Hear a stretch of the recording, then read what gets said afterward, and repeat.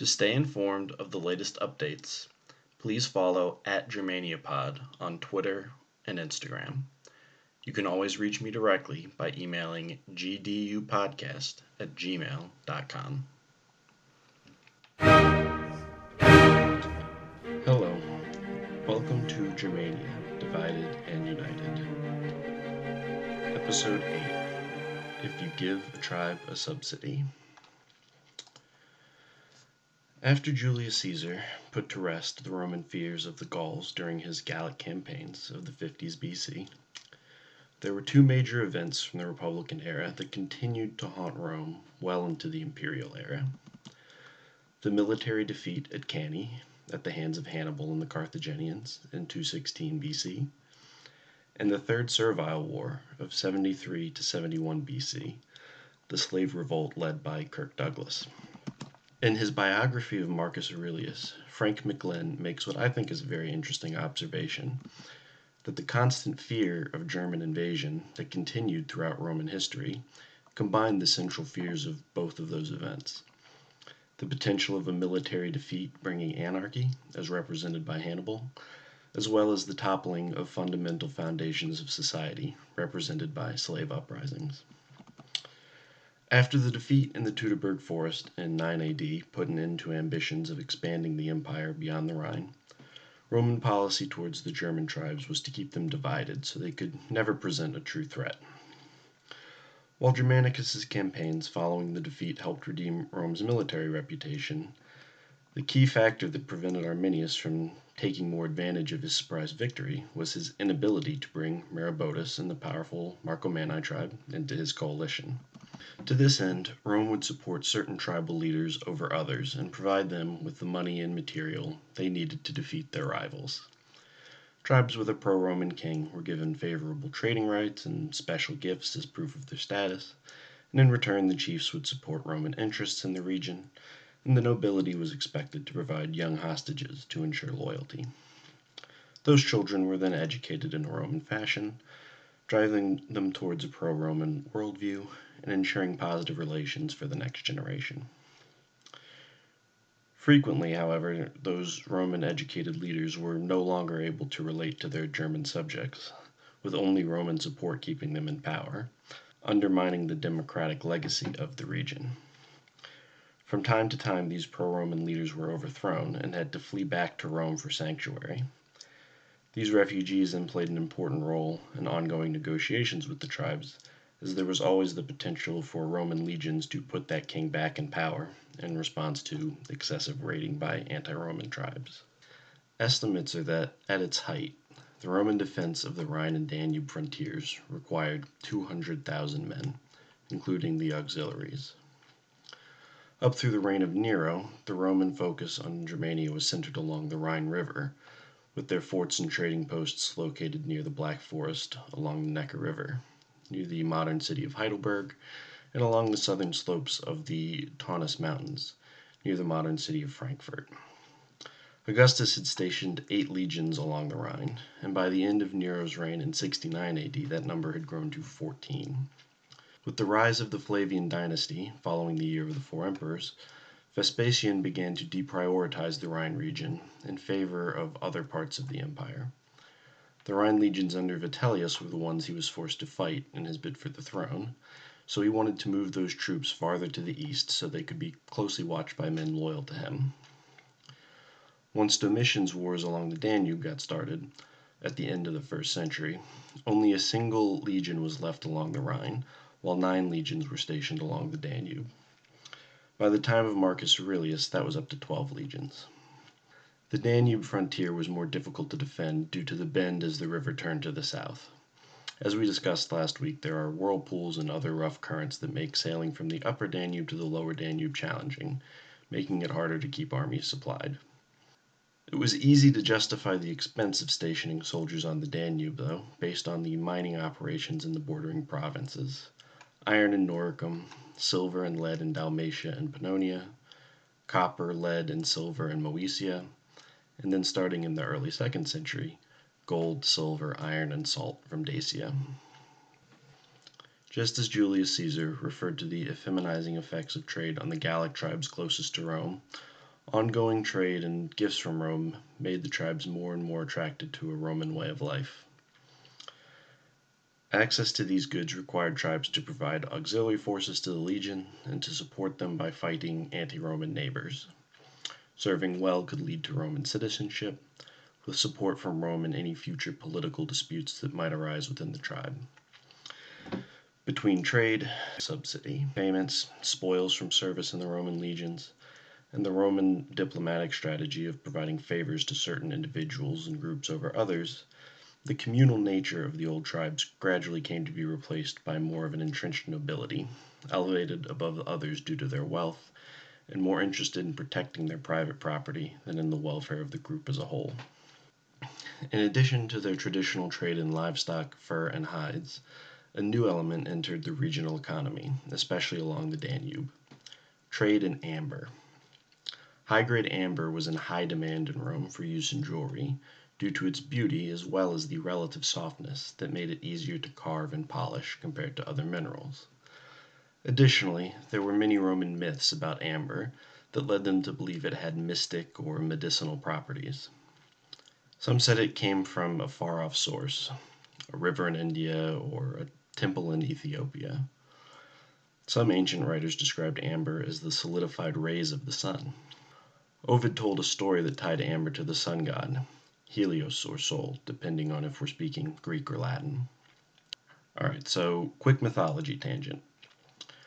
Part of the legend of the god Helios was that it was his job to carry the sun across the sky from east to west each day, riding a golden chariot pulled by 4 white horses. Helios had a lover, an ocean nymph named Clymene, who bore him 7 daughters and 1 son named Phaethon. Because even the children of ancient gods lack empathy, Phaethon's friends would mock him for not having a father around. At the suggestion of his mother, Phaethon traveled east to find proof that Helios was his father. When Phaethon finally reached him, Helios swore on the river Styx to grant him any gift he requested, to show that Phaethon was his son. Phaethon requested to drive the chariot of the sun across the sky for 1 day. Helios knew how difficult managing those 4 horses could be, and tells Phaethon that not even Zeus can drive the chariot. But when he cannot talk his son out of his request, he was obligated to allow Phaethon to take the chariot out for a spin. As Helios feared, Phaethon is not strong enough to control the horses. When the chariot comes too low to the ground, it scorched the earth. When it flies too high, everyone and everything on the ground freezes. To stop Phaethon from destroying the world, Zeus killed him with a thunderbolt. According to this myth, amber comes from the tears Clymene and her daughters shed for Phaethon. In ancient times, this story was used to explain the origin of the deserts, and many modern readers see similarities to the tale of Icarus and the ruin that can come from pride. Other interpretations over time have focused on the courage of the young Phaethon. Peter Paul Rubens has a famous painting from 1605, The Fall of Phaethon, and the epitaph he provides reads, quote, "Here Phaethon lies, who in the sun god's chariot fared, and though greatly he failed, more greatly he dared." Unquote. You can find an image of this picture on my Instagram page. So this is probably as good a time as any to let you know that Germania Divided and United is now a property of Phaethon Media. Phaethon, grab life by the reins and don't worry about the consequences. Where was I? Oh yeah, amber. The source of most high-grade amber is the Baltic Sea. It came from the resin of trees that would run into the sea and would then wash up on the coast. So transporting the material to Rome required safe access to the Baltic coast and along the Danube River, allowing the Danube tribes to participate in the supply chain, or, more likely, get payoffs not to attack the merchants transporting the goods. You can find a map that highlights the Amber Road on Instagram as well, @GermaniaPod. This increase in wealth led the Germans to import more Roman luxury items, particularly wine and ceramics. More Roman traders and moneylenders moved into Germania proper, and Roman coins became the standard currency of the region. As this dynamic evolved through the 2nd century AD, an interesting change occurred. The Romans were no longer interested in bringing the territory of Germania into their empire, but now German tribes wanted more freedom to trade with and move freely into the established borders of Rome. It was this conflict that led to more intense fighting during the mid and late 2nd century, after many years of relative peace. So, as discussed, treaty arrangements with Rome typically involved the tribes getting access to trade on more favorable terms than their neighbors, while providing the Romans with auxiliary troops for their army, especially cavalry auxiliaries. As part of the arrangement, the children of prominent members of the tribe would be sent to Rome to be educated before serving in their reserves. So in the short term, these youth served as de facto hostages. In the long term, these children then grew up in Roman culture, and as future leaders in Germania, they were used to the Roman lifestyle and were more predisposed to seeing the Roman view in disputes.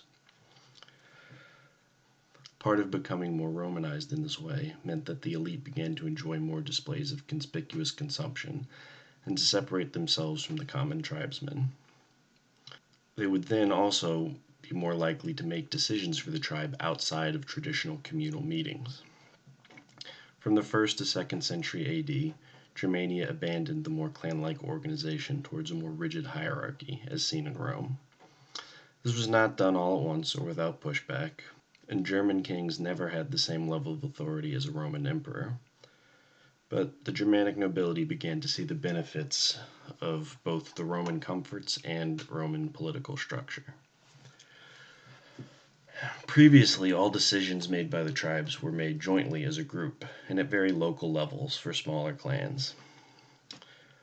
Organization and coordination were only possible in times of war. During peacetime, disagreements that didn't turn violent could lead to splintering of the groups. Nothing really made certain decisions or decision makers more legitimate than others, so there was no reasons to stick together in the event of a disagreement. While the tribes had a strong ethic of supporting one another individually, there was not really a concept of sacrifice for the greater good of the group. It was that independence that had undermined previous charismatic leaders when they tried to unite the tribes against Rome. In that original tribal structure, the only way to elevate yourself above your countrymen was by demonstrating competence in war. However, this presented a few drawbacks if you were a leader. In times of peace, there was no longer reason for anyone to offer any deference to you. And in times of war, a single defeat destroyed all your legitimacy. By accepting the subsidies and gifts from Rome, a leader now had wealth and conspicuous consumption to display their status and then to disperse among their people. Basically, they could now buy off their opposition. This Roman strategy kept the tribes separated from each other, and also planted the seeds of class conflict within tribes. If a given tribe refused a pro-Roman ruler, then they lost all the benefits of trading with Rome. And if a particular tribe became too powerful, the Romans could start supporting their adversaries, or supporting new leaders within the tribe. With the conquest of Dacia in the early 2nd century, Rome was now faced with new challenges in dealing with the tribes beyond the Rhine and Danube. First, they now had territory with no natural border to protect it. They had direct connection with Germanic tribes all the way from the Rhine to the Black Sea. As previously noted, Roman border troops were now shifted from the Rhine to the Danube, with military garrisons in Dacia set to block the Carpathian passes into Transylvania. Pannonia now held 4 legions, 3 facing the German tribes along the middle Danube River at Carnuntum, modern Altenburg, Germany, Vindobona, modern Vienna, and Brigetio, modern Komarom, Hungary, and 1 facing the Sarmatians to the east at Equinicum, modern Budapest. Moesia held 2 legions above the Danube Gorge, one at Singidunum, modern Belgrade, to protect the west, and another at Viminicium, modern Kostolac, Serbia, to guard the east. To further import Roman culture to the area, Roman veterans were now settled in new territory along both sides of the Danube, with at least 66 new towns created in the first half of the 2nd century AD. The Marcomanni and Quadi tribes, located between Bohemia and Slovakia, were not happy to see this encroachment, but as clients of Rome they did not cause much trouble initially. However, now Rome was also dealing more directly with the Sarmatians, a people originating from the Eurasian steppe around the 5th century BC. The Sarmatians, particularly the Izigis on the Hungarian plain and the Roxolani on the Wallachian plain, were more troublesome, even though, or maybe because, the Romans now hemmed them in on 3 sides.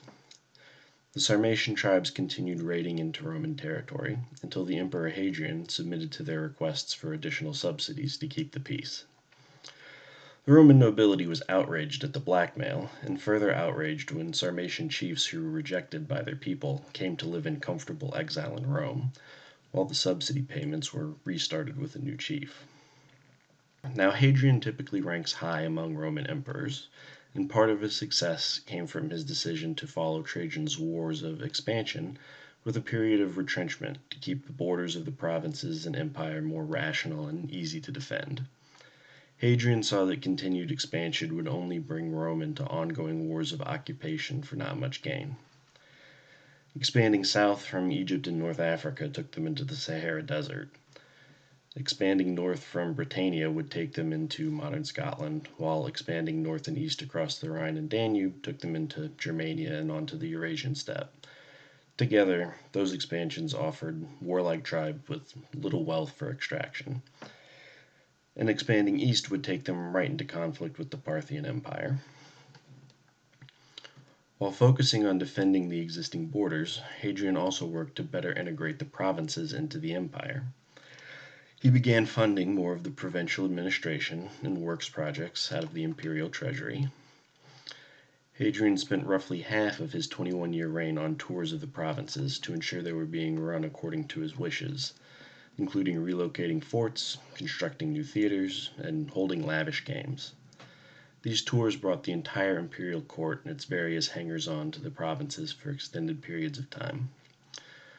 With all this influence and resettlement, the provinces couldn't help but become more Romanized.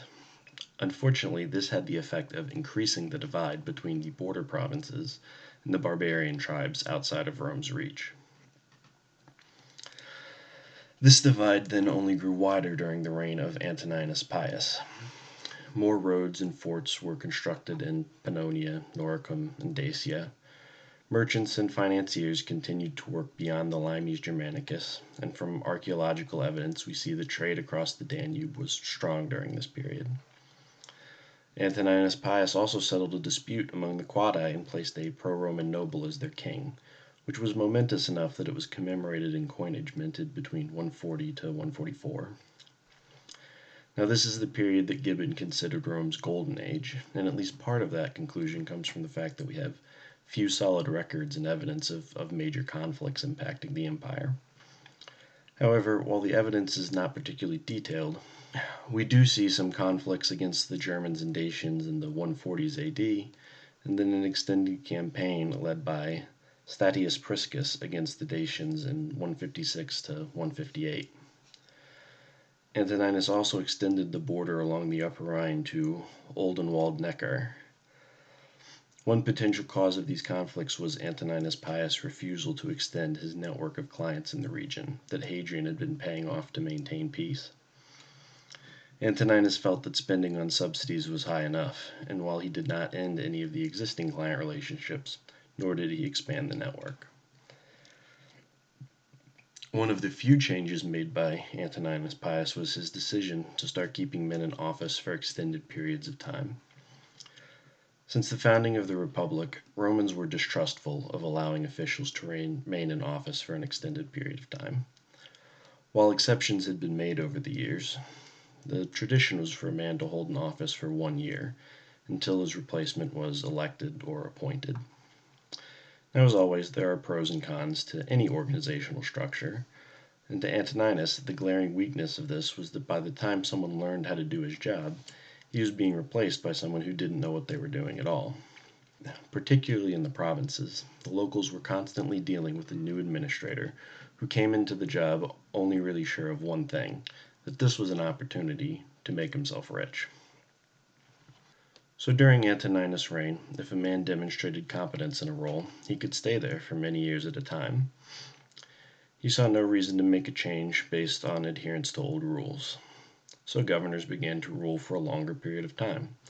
They learned the position and the people, and especially on the border provinces, they developed a better working relationship with those tribes. For example, during the mid-2nd century we see Gaius Julius Severus serving in Germania Inferior from 142 to 150, Claudius Maximus in Pannonia Superior serving from 150 to 158, and Popilius Carus Pido in Germania Superior serving from 152 to 161. But with the Roman-Parthian Wars of 161 to 166, most of the top-tier political and military leaders, not to mention the best troops, were needed in the east. With newer and less capable men now ruling along the Rhine and Danube, the Roman influence in Germania suffered, and they did not have the pulse of the relationships between the tribes as they once had. By the time Marcus Aurelius became emperor in 161, the Marcomanni and Quadi were both petitioning for admission into the empire. They wanted to bring down the tariff walls they faced when trading with Rome, and have more formal alliances to protect them against their enemies. Tariffs on trade across the Danube could be as much as 25% based on records from other Roman borders. The tribes wanted to eliminate this barrier to improve their access to Roman goods.